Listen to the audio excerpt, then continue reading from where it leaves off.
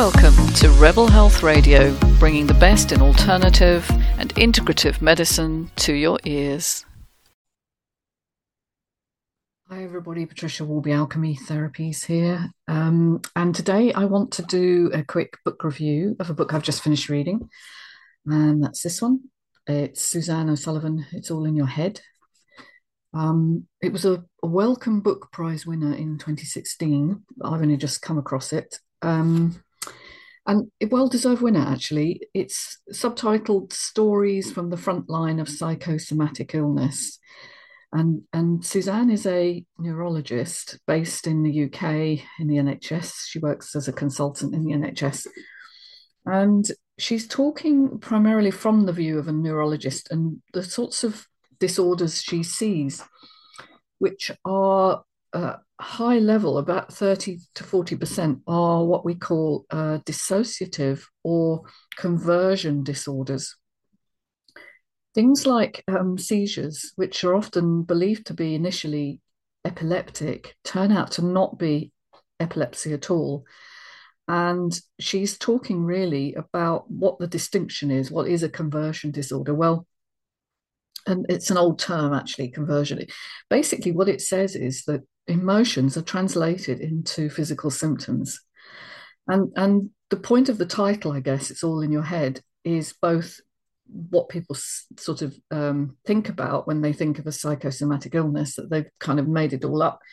But it's also very true that your brain is controlling this to a large degree, and it's controlling where the symptoms occur and how severe they are and when they strike. And the problem with having that diagnosis, as Suzanne quite clearly says, is that people feel that you're saying you've made it all up, or you're doing this to yourself as if it's a blame game, which isn't really what psychosomatic disease really means. It means that there's something psychological, and when you think of that, also think of emotional, that is translating into the soma, the body. And because this artificial division of mind and body that modern medicine has is part of the problem, really. That a physical problem must be purely physical, or a mental problem must be purely mental, is of course a complete nonsense, because the body doesn't work in segments like that. It's a holistic total. So I thought it was very interesting. And there was a short section on chronic fatigue syndrome, which is my specialism, where Suzanne obviously isn't as perhaps as knowledgeable on chronic fatigue syndrome, because neurology doesn't tend to get sent that. You tend to get sent to rheumatology or endocrinology when you have a possible diagnosis of chronic fatigue. But I thought what she did manage to say is that people who get diagnosed with these conditions, because there is no model that explains them, often get left behind, and they often get worse over time. And that's exactly what I see. Because look, if you've got a condition, I don't know, something that isn't understood and known about, diabetes, for instance, you have a plan, you have medication, you have consultation and assessment, or you should do. But with something like dissociative disorders of any kind, you are left kind of feeling like it's a non-diagnosis. It's like it doesn't really have a plan.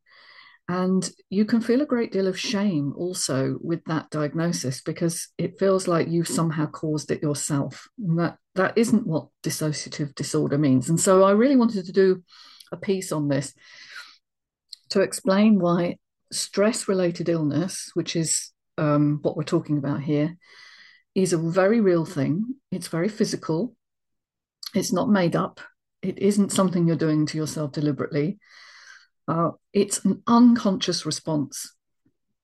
And we really have to understand that the majority of your brain is unconscious, and it will create situations for you. Well, think of it. If you don't think about breathing, you don't think about digesting. These are things that go on unconsciously all the time. They're normal functions. But the brain is also able to create meaning from your life experience and from what's going on around you and interpret things and create a response which it believes is appropriate. Now, the problem is that being unconscious, it's not something you'll necessarily be aware of.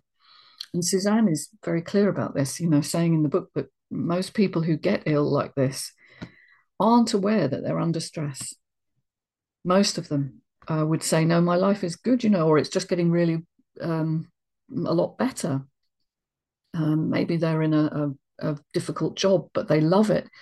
Or they're in a situation with family that feels like, there's a lot to juggle, but it's what you always wanted. The unconscious stresses are more to do with what the pattern is that your brain has based your life on. So the unconscious response is looking for pattern matching, and it's saying what happened to this person when they were young is the blueprint, if you like, for how they respond to things later on in life. And so if, for instance, you've always wanted a family of your own, but the family you grew up in was unsupportive, or they didn't get you, or they deliberately undermined you, then there'll be an unconscious conflict and a fear, unexpressed consciously, but there anyway, about what might happen should you create a family of your own. If also one or both of your parents modeled overwork, exhaustion, if there was financial stress, and you are in a high pressure job as an adult now, the unconscious stress will I end up like them, and it won't be voiced. You won't be aware of it. You'll just be focused on getting ahead and doing the best you can. So these things work subtly, and the body, remember, can't talk to you. It doesn't have a language. The only way it can express its pain or its distress is by giving you symptoms. And so symptoms are information. That's what they are. And where they occur is very interesting too. And they'll often move around the body. So symptoms often start early in childhood, sometimes in the teens, with gastric issues, gut problems, skin issues, allergies, and so on. So they're what we would call sort of surface presentations, if you like. They're distressing, but they're not life-threatening.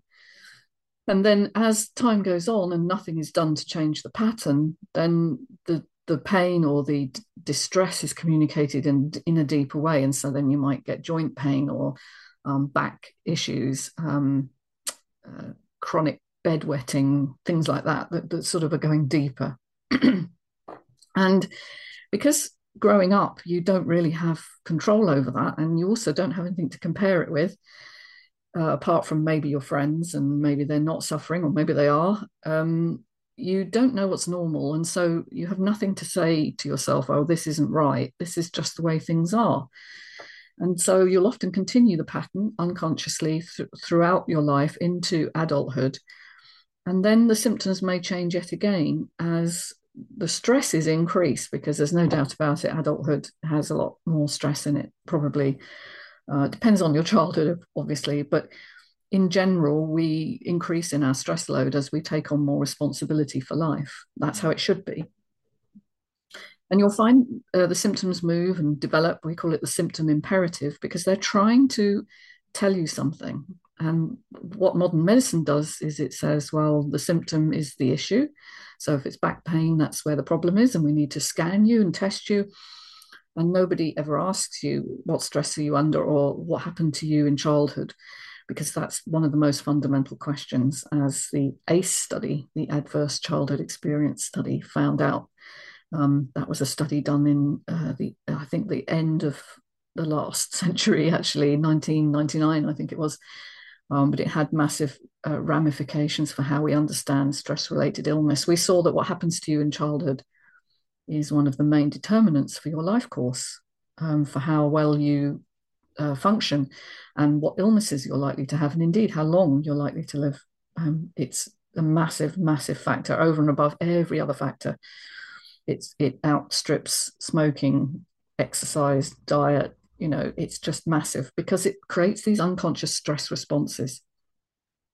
So I found the book to be fascinating. I mean, I have had clients with seizures, and it's been very interesting for me to learn how a neurologist views that, because it was always in the back of my mind that the seizures my clients were having were probably to do with stress, emotional stress responses. But of course, I wasn't qualified to say that. But now I've read this book, I feel like, yes, I was on the right track.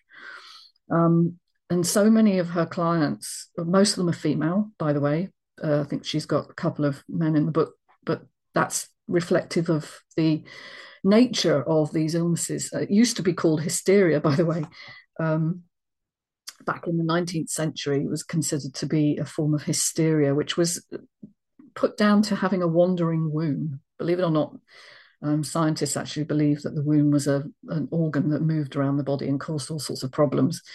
We now know that is obviously not true, and it's a typical blame the woman kind of for her physiology approach. But obviously, women do suffer more from these conditions than men do, and we have to ask ourselves: is that the nature of the female psyche? I believe there is something in that. We tend to be more attuned to our environment biologically. In order to raise children, you need to be aware of what's going on in your environment, and our brains are subtly different to male brains. So it could be that. It could be that the society we live in tends to dump stress onto the lowest members of society, and whether that's your ethnic group or your religious group or your gender. It's still true that women carry the majority of stress in our culture. And so I think there's that factor going on as well. But how they're treated, of course, in medicine is that these conditions are not valid. And so people end up feeling that they have been dismissed, and therefore they seek more and more tests. And that's something she goes into a lot of detail. And we see that this is costing billions in terms of all the unnecessary testing that's going on, because people simply cannot believe that something so physical can be caused by emotional stress.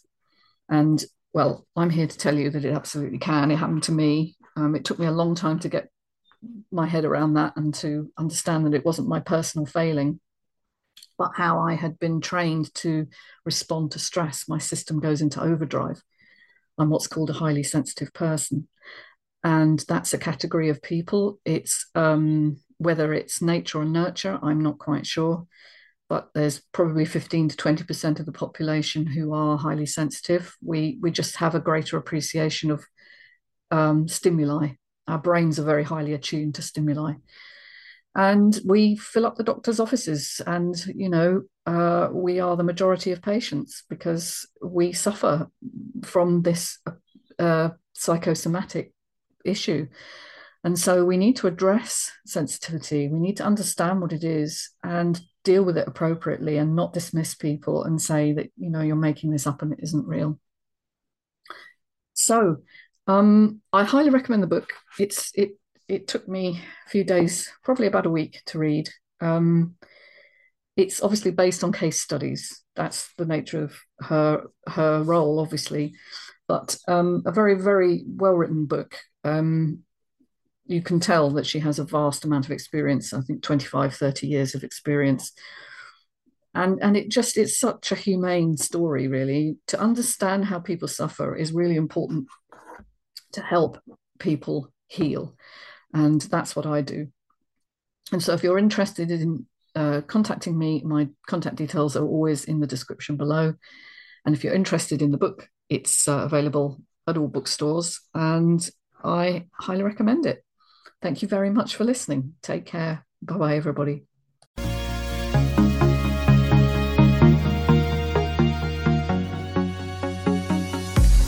Hey, hope you enjoyed listening to Rebel Health Radio. Do subscribe and look forward to catching you soon.